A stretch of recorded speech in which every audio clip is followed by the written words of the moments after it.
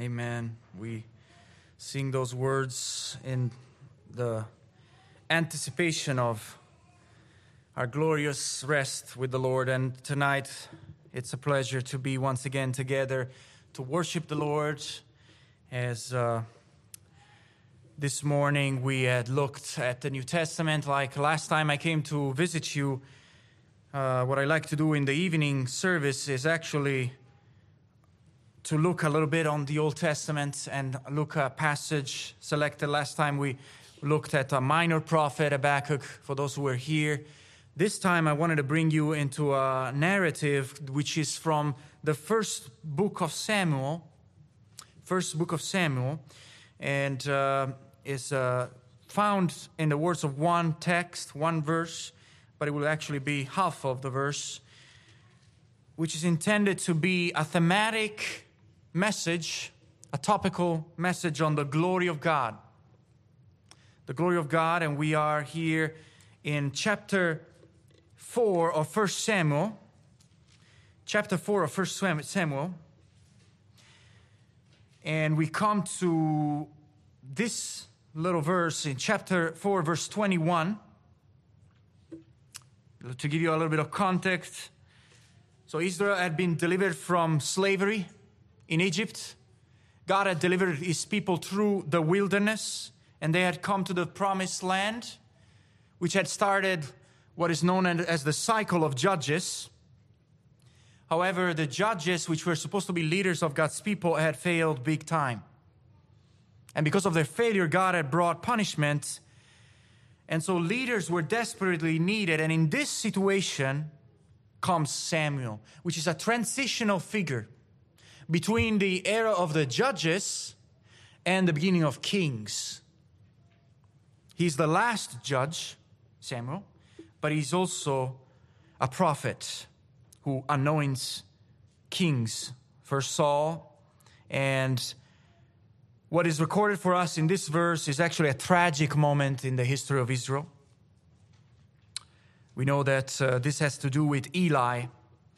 Eli was the high priest, and he had two sons. You might know the story, Hophni and Phinehas. However, these sons had proven to be unfaithful. They had been contemptuous of sacred matters. They have done things, immoral things, as we saw this morning in the house of God. Now, Eli is old. He had been negligent in chastising his own children. And he's given the prophecy by Samuel himself that he will lose the privilege to minister in God's house. And there's a form of judgment that comes not just in Eli, but in Israel as a whole. Because now Israel wants to come to battle against the Philistines. And what do they bring? The Ark of God. The Ark of God is the symbol of God's presence. However, in the chapters before this, chapter 4 is recorded for us this catastrophic battle, because Israel by this time is treating the Ark of God as a good luck charm. And they are trying to lean on the Lord to bring victory while they have been unrepented, particularly the sons of Eli. And God brings disaster. 30,000 Israelites die in the battlefield. The ark, the symbol of God's presence, is taken away. And as the messengers are coming to Eli, who by now is old and heavy, relying on his chair right in front of his house, he receives this news. The ark has been taken. His sons are dead. But as soon as he hears the news about the ark being taken, he falls backward and breaks his neck and dies. And so we come to this verse, chapter 4, verse 21, that his daughter-in-law is about to give birth to a grandson. This is a joyful event. However, grandpa died. Daddy and uncle died. She herself is about to die. And the midwives are telling, it's a hard season. But at least you have a son. But she pays no attention. And we come to this Verse 21. And she named the child Ichabod, saying, the glory has departed from Israel, because the ark of God had been captured, and because of her father-in-law and her husband. Let us pray. Oh Lord, we pray that you will indeed guide our meditation upon this text, and in general upon your glory. God, show us your glory tonight. Do not pass by, Lord, but come and be with us, Lord, as we meditate upon your glory. And we meditate upon the tragedy of sin that brings the glory to depart. And we pray, come back, Lord. Come to us and walk among us. In Jesus' name, I pray. Amen. Friends, during the time of the Great Awakenings, time of revival, there was a minister in the old world in Scotland who wrote a text based upon these words.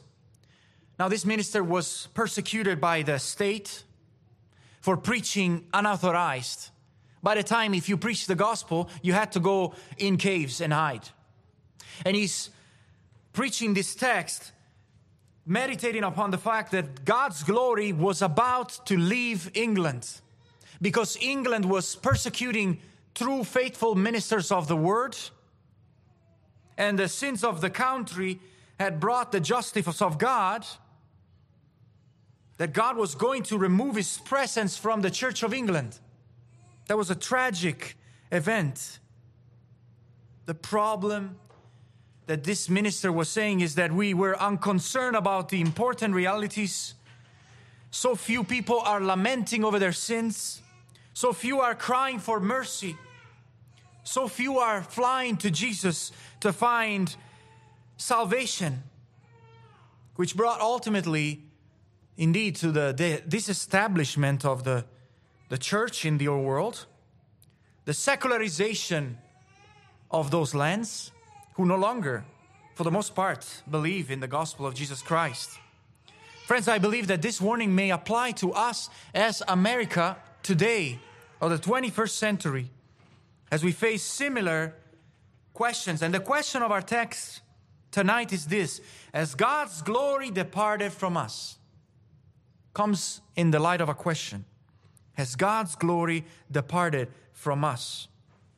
As we see, the context here is of a woman who's giving birth. We just gave birth to our little child, Elisha. Now you try to imagine this picture of labor. And it is hard to reason with a pregnant wife while she's going through that pain. And the midwives were trying to comfort this woman by telling her, you have a son. And now she comes and she gives a name. But that name transforms the blessing of a child to a curse. This is her last sight. She's about to die. And everything in this story is wrapped in this name, Ichabod. Ichabod.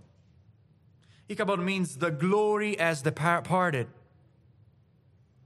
The fact that she gives this name to the child is more than just, I don't know how to name him, I'll name him that way.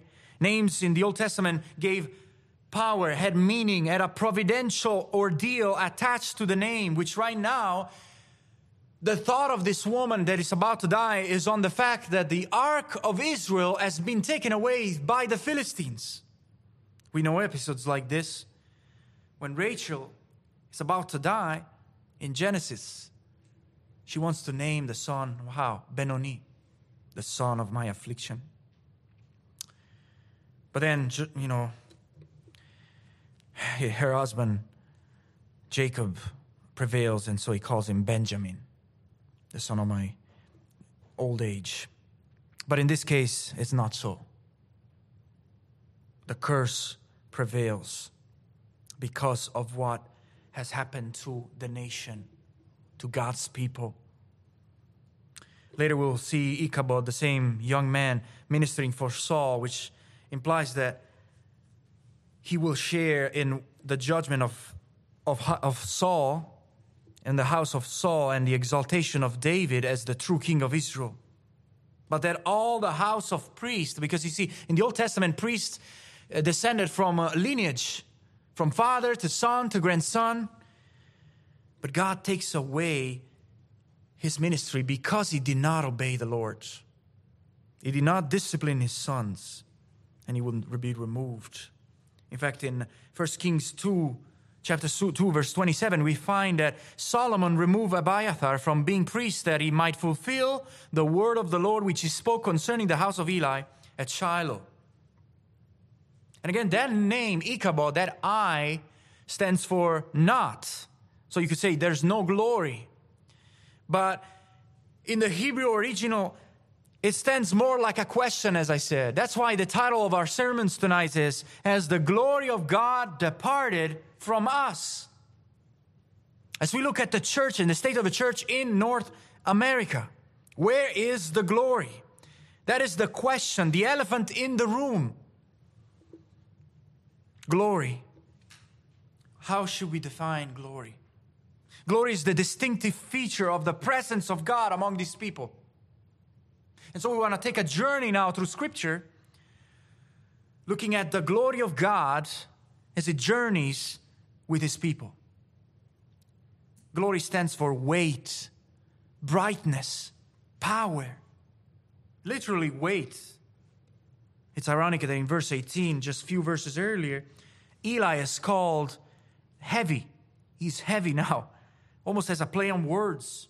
But here the reference is to the glorious presence of God that had filled his people, the tabernacle, the Shekinah, the ark of God, which was a symbol of that presence, that box with the cherubim, that golden box, which contained the law of God given to Moses. Ever since the time of Exodus, ever since the time of the deliverance of God's people, all the way through the exiled, that ark symbolized the presence of God among his people. And so for it to be taken away by Philistines meant that God's glory had departed. Now we know from the rest of the book of Samuel that it took 20 years for Israel to gain back this ark. And what we see in this small little detail of verse 21 is that the greatest chastisement, friends, the greatest chastisement takes place when God removes his glory. When God removes his confirming presence from his church, the delight of his people is God's glory. And when God removes it, that is the greatest chastisement we could receive. And we must plead that God's glory stays with us. First, let us meditate through Scripture how God is the glory of his people. God is the glory of his people. We know from the book of Genesis all the way to Revelation, we're going to do a very quick run, that God's intent is, was, and will always be to dwell with his people. And we see this in the Old Testament, in the Old Covenant, all the way to the Garden of Eden. Ezekiel 28:13 speaks of the Garden of Eden as the holy mountain of God. Speaking of Eden, that means that that garden was meant to be a place where the language is almost of a temple.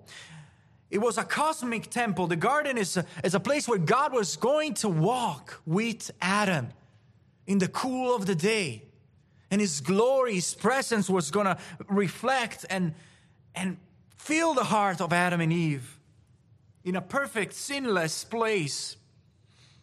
That garden was the reflection of God's glory, as creation is today. As we look at the creation, it reflects the glory of God. Later in the story of the Old Testament, we find the same glory in the burning bush. As Moses, as this personal encounter with God, he appears in a burning bush. That is God's glory coming down once again to deliver his people, to confirm the promise that he had given to Abraham's children. And so after the Exodus, that act of deliverance, then we find the glory of God going through the wilderness of Israel in a cloud by day and in a pillar of fire by night. That is God's glory that goes as a presence abiding. So we see in Exodus 13:21. The Lord went before them by day in a pillar of cloud to lead them along the way, and by night in a pillar of fire to give them light.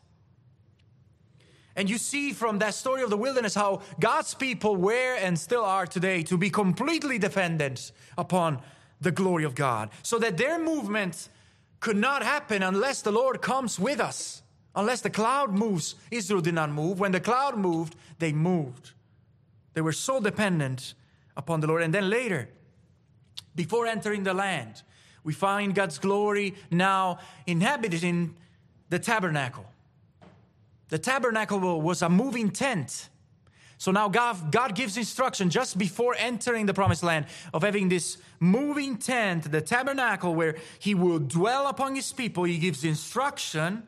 Exodus 33:7, for example, everyone who sought the Lord went to the tabernacle. That was the way in which God's glory descends and we commune. And Moses went in, and the glory of God shone upon his face as he came out from meeting the Lord. That tabernacle, when the promised land is occupied, was to be found in Shiloh. Joshua 18:1 speaks of the whole congregation of Israel assembling together at Shiloh and set up the tabernacle there. In fact, Shiloh is the place where the episode recorded here takes place, where the Ark of God is taken away right next to Shiloh. And later on, David and then surely Solomon will move from the tabernacle to the temple. So now the glory of God gets more fixed, established. Just like Israel is no longer wandering in the wilderness in tents, we have the house of God, we have the temple. And Solomon prays this way in 1 Kings 6. He said, "This temple you are building, God promised, I will be among the Israelites." And that was throughout the Old Testament, where God's people met the glory of God in the temple. But something happens. Something happens. People of God continue to sin, which then leads ultimately to exile. And with the exile comes the destruction of the temple. And so once again, the glory departs. Tragedy of tragedy. And even as Ezra, Nehemiah come back and try to build the temple, when you go and look through Ezra and Nehemiah, you see that the expectation is that God's glory has not returned yet. When some of them are weeping, some of them are rejoicing. Look at Ezra chapter 3, verse 12. Ezra chapter 3, verse 12. Many of the old priests, Levites, and other leaders who had seen the first temple wept aloud, and when they saw the new temple's foundation, they wept aloud because they knew that glory had not come back into the temple. It was awaiting the coming of someone. In fact, the Ark of the Covenant, notice this, the Ark of the Covenant, after the exile, never appears. You will not find any more reference to the Ark of the Covenant, implying that after the exile, the Ark of the Covenant is lost forever. And the hope of Israel was crumbling as we then come to what? To the New Testament. And in the New Testament, in the New Covenant, the intent of God is still to dwell with His people. And that happens through what? Through God coming down and living among us. How? Becoming flesh. And taking on, what does John start? It says, He dwelt among us. That word is the same word that was used for the tabernacle. And so the incarnation, when God becomes man through Jesus Christ, is the peak, the mountain peak of this expectation of the returning of God's glory. So that you look at Jesus in the Gospel of John dealing with the temple imagery, destroy this temple, I'll rebuild it. He's speaking about Himself. That He's the Word become flesh. That He is that glory that now has taken abode through the Son, Jesus Christ. That all the expectations of the Old Testament, now through the start of Bethlehem, now through Jesus coming into the temple, cleaning the temple, now through Jesus offering Himself, destroying the temple and rebuilding it into 3 days through his death, burial, and resurrection, is the supreme display of God's glory in the life, death, and resurrection of Jesus Christ. Even later on in Acts of the Apostles, the same theme comes again. As at Pentecost, the Holy Spirit comes down upon the disciples, and all the way to then the book of Revelation. When you come to the book of Revelation, what do you see?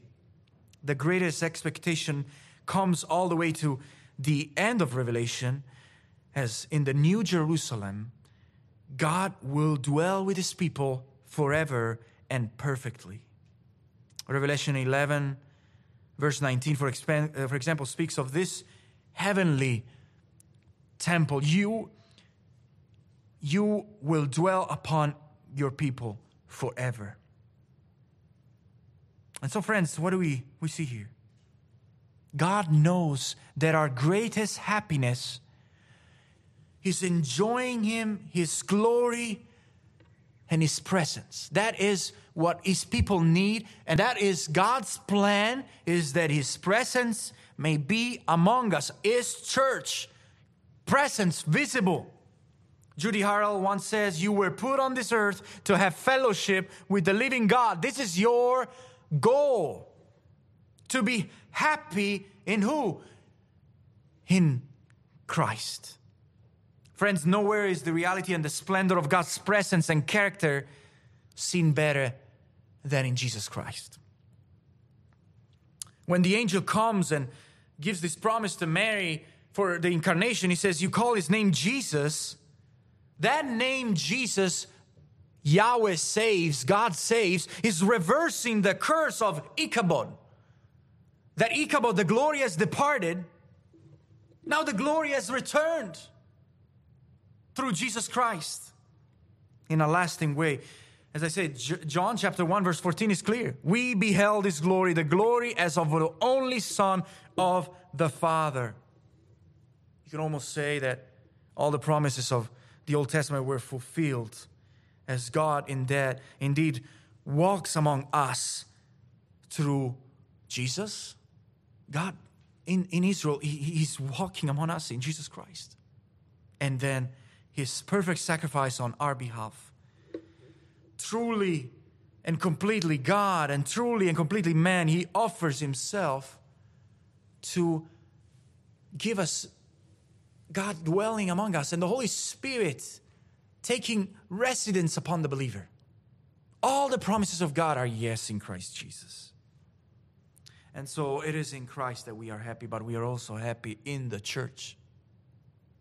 Isn't there a more glorious view of the church and the purpose for us in existing? Confessions of the past have spoken about the chief end of man. What is the chief end of man? To glorify God and to enjoy Him forever. That is almost a mission statement for me and you. That what makes the church a church, friend, is the presence and glory of God. That nothing else is more important. As Psalm 26 verse 8 says.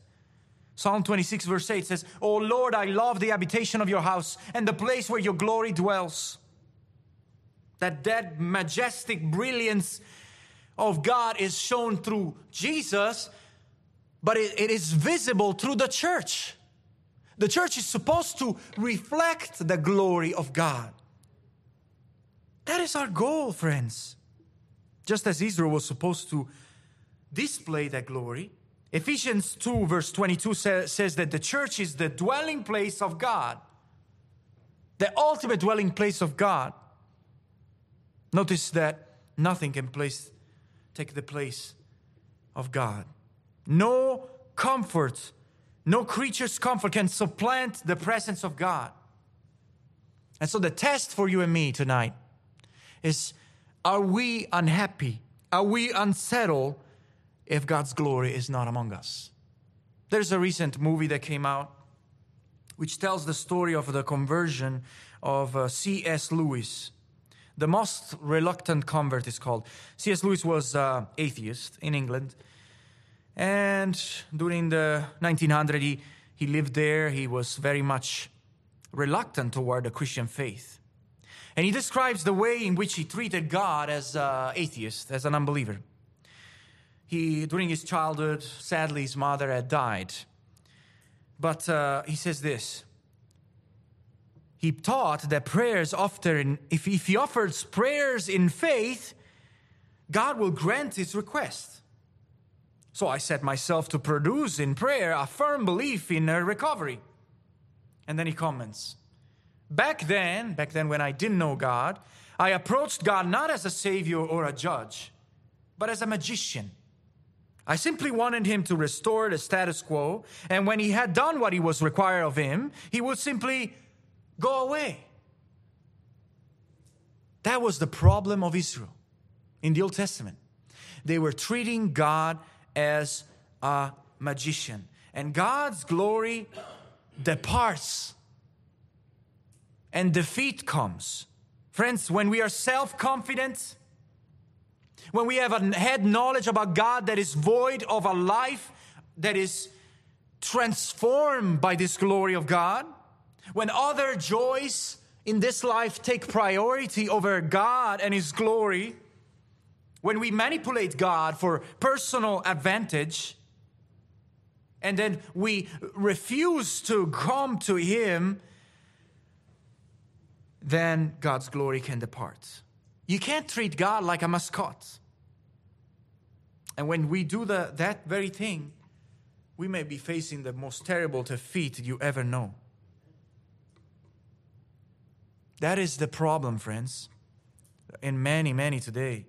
They're ready to cling to God when they're out of a need, but you ask them to do anything to turn away, particularly from sin, and they won't. And the second point of our text over here in verse 21, 1 Samuel 4:21, is that the sin of God's people, in this case Israel, threatened to make His glory go away. That works both in the Old Testament and the New Testament, friends. There's almost a movement in our text. The text says, the glory has departed. It went away. The glory of Israel disappeared as a sign of God's judgment. Departing here is the same word that the Old Testament Hebrew says for exile. It's almost as ultimately this will happen. God's glory will depart. The enemies of God, that's the most tragic thing.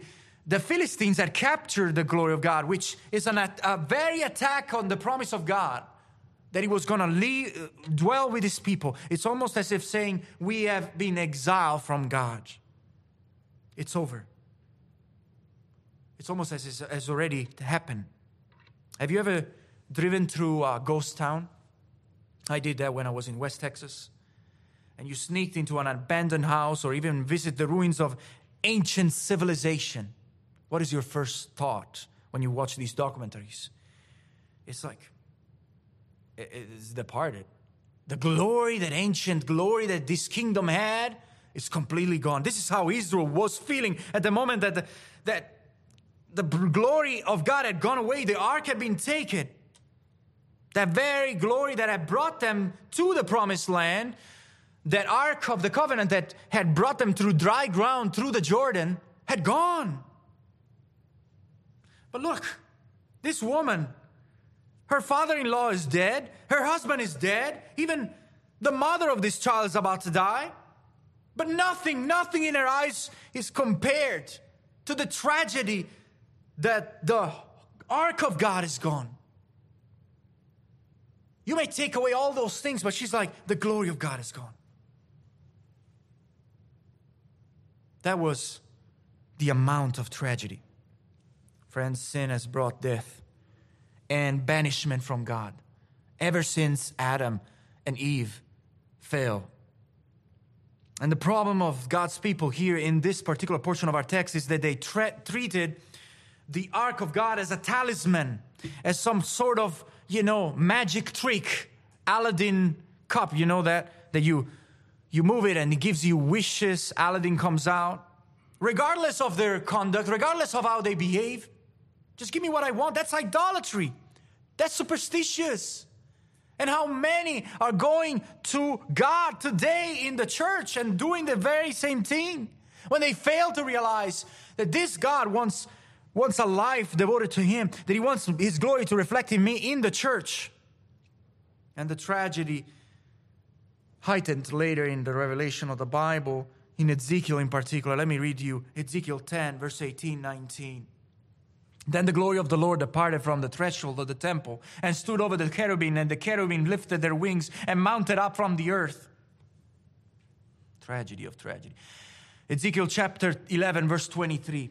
And the glory of the Lord went up from the midst of the city and stood on the mountain that is on the east side of the city of Jerusalem. Can you imagine? Can you picture it in your mind?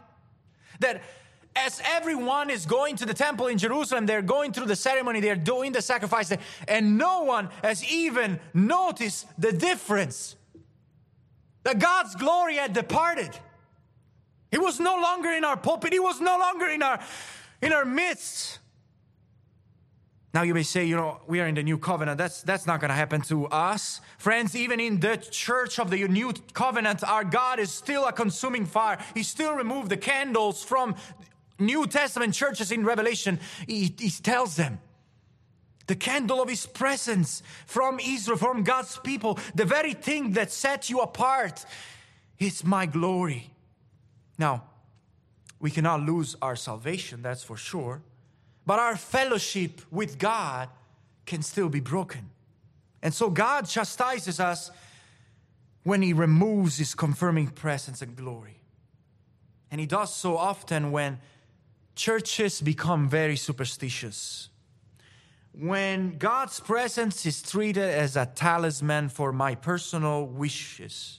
Or when certain traditions take over the precepts and the rituals, and they might help you to ease your conscience. You're thinking, I'm doing this for God, and then He's going to give me that. Or I am approaching Him so that He gives me that. But God is not your goal.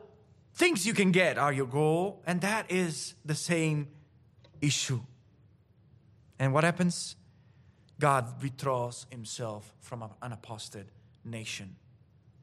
When God is treated with irreverence and nominalism widespreads, as we treat God as a magic trophy to come and grant all of our selfish desires and wishes, whatever claim we have to Christianity becomes worthless. It's like Esau, who sought to inherit the birthright, but then he traded it for a little cup of lentils. Friends, we have to turn to God. This nation has to turn to God. We have to turn to the one and the only one that can resolve all of our problems. You may think, I'm talking about the glory of God. These are lofty thoughts, but how do they relate to my life? I'm telling you, when you live before the face of God, when God's glory is in the moment, this church, what God can do when God's glory is among us. Your problems in life, your marital problems, your problems with your children and grandchildren, your problem with this and that, when God's glory is in the moment with you, what can happen? And that type of glory comes to us only through Jesus Christ. As we repent and turn to Him, to what He has done for us at the cross. He was abandoned at the cross, friends. He knows how it feels like to cry out, my God, why have you forsaken me? To the trading of our promise that He says, I will never leave you, I will never forsake you. Through me being abandoned because of the sin that I experience, I grant you my presence forever. And He took the curse so that we might never be cursed. That the price was high. But look at our text, the devastation that is brought from a pastor's family to an entire nation. You got Eli, you got his sons, they're coming into the temple, they're doing things they're not supposed to, they're treating God's offering with contempt, and the entire nation of Israel is brought to devastation. When sin dominates our life, even God-given joys such as having a child become empty. Even the joy of a newborn child was clouded by the tragedy of the glory of God having left the sense of abandonment. And in one sense, this story also teaches us, yes, wives are supposed to submit to their husband, but there's times that they better address the sin of their husbands to keep from the ruin that comes upon their household. This woman, apparently, she's more concerned about God's presence being gone than the deaths happening in her family. And that is not necessarily wrong. Maybe she was speaking better than she knew at the moment. But her husband had none of this concern. He went and kept doing what he was doing as if it was nothing. What about Eli, who did not chastise his own children? He compromised the ark of God's presence in the name of partiality for his own children. We ask, where is God? Where is God? Friends, if we reject God like for Eli, he will reject us. When the church disobeys her masters.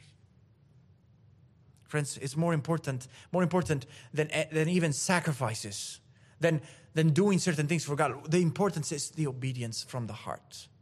When that is in place, it's far more important. But when, like Israel, people start to pretend to force God's hand to defend us while we unlawfully do as we please, whether it's as a nation, whether it's as individual, if God is no longer among us, nothing else matters.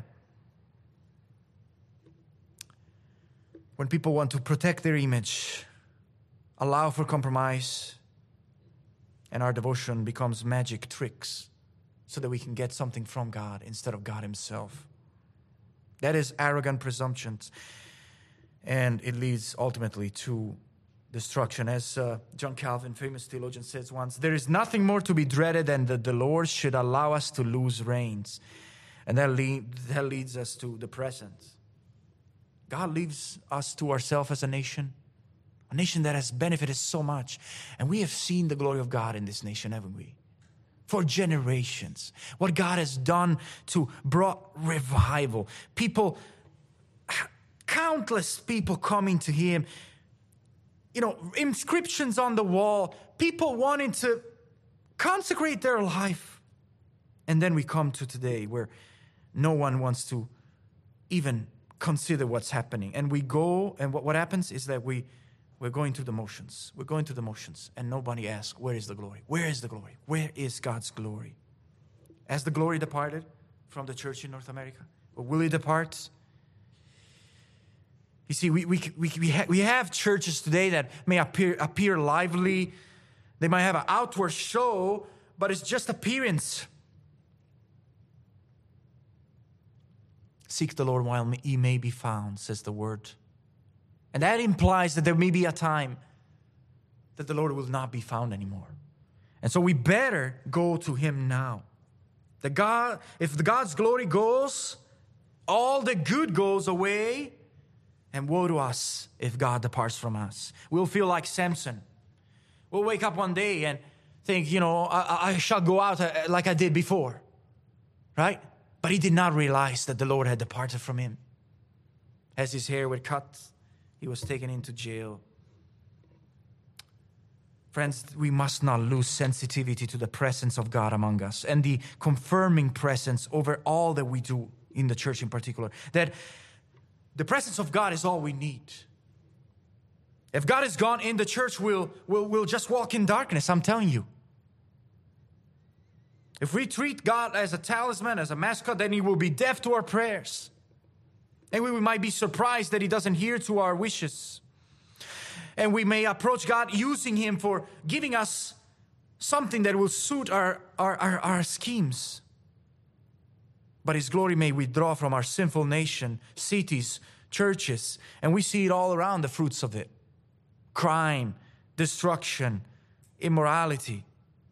And as I said, the church is in a great challenge right now. We can continue to go through the motion. We do programs. We may hide behind activities and let's keep going. Let's keep the ball rolling. But this will avail nothing if God's glory is not in it. It will be useless. And the question is, does anyone care? That the darkness and the decline that we see is only the fruit of, possibly God's withdrawing His presence, and we want to turn back. The solution to this is to turn back, just like our forefathers did, and to plead with Him, and not just for an hour, not just for a certain moment, but with all of our life. That true revival happens when we come and we weep before God and we say, Lord, please have mercy on us. And we ask ourselves individually, what would Jesus say of you? I'm not asking just to look at the society, but of us as we come and we plead with God not to leave us, that the God of our fathers may come back as we come back to Him and to His Word. Do we mourn for the church and for this nation with the prospect of being without the presence of God? That Scottish minister I told you about, preaching the word to a group of people gathered in a cave, because the national church now had been apostates, and they were going around persecuting the few faithful in the land. And there he was, talking about the glory of God, leaving the entire continent. Unless reverence and awe is restored in the worship of God, even the outward element of an ark will avail us nothing, only defeat. No, we have to be on our knees, pleading to God to have mercy on us. Yes, Lord, we deserve to be left alone to ourselves. But I know, Lord, that you can turn things around. If we turn, if our heart, if my people call upon me and my name and humble themselves and turn from their ways, I will restore them. In fact, the rest of this story in 1 Samuel chapter 4 tells us that God actually will get the glory out of this. He will punish the enemies of God, the Philistines. He will bring the ark back, because with God we shall do valiantly. When an entire nation realizes and humble themselves, this can happen. The problem is, today you look at the church and the media, there's not much of this. There's not much of people humbling themselves. There's not much of people praying. There's not much of churches that are willing to see the fact. No, instead we see compromises. Self-sufficiency. Relying on an unconditional acceptance no matter how things are. And then history comes back and repeats itself of these cycles. Constantly. Foreign invaders in the Old Testament. Famines, political weakness. Christianity through the centuries has gone through this. The Dark Ages, all the way to the Reformation and revival. But then even that, gradually, we see that God abandons the continent of Europe, and then He comes over here and they start a new nation in America where they wanted to really establish freedom of religion, and we see great works of God, of thousands and countless of people gathering in the woods to hear preaching for hours and hours and hours and praying, and then all the glory of God that comes out of it. But then God's glory, friends, is not unconditional. He can depart. God can abandon a nation. God can abandon the West. Over and over again, history has proven this point. The church needs to awake. But the more instead we are moved away from God, the worse it gets. And the culprit here is not the government. Oh, if only we had a good governor. No, the culprit remains the church. That the church is supposed to be a light, a city on a hill. And are we going to even notice if the glory of God leaves us? Friends, there's an Eli in every age. His sons, his wives, their grandsons, they will be held accountable for having allowed this to happen because they failed to hear the call of God's glory and treating God lightly. We don't want to do that. We instead want to realize that without the glory of the Lord, we remain helpless. That if God goes, so all of our happiness goes. And that as our happiness goes, so God's presence and glory. And so let's now bow our heads and plead with the Lord.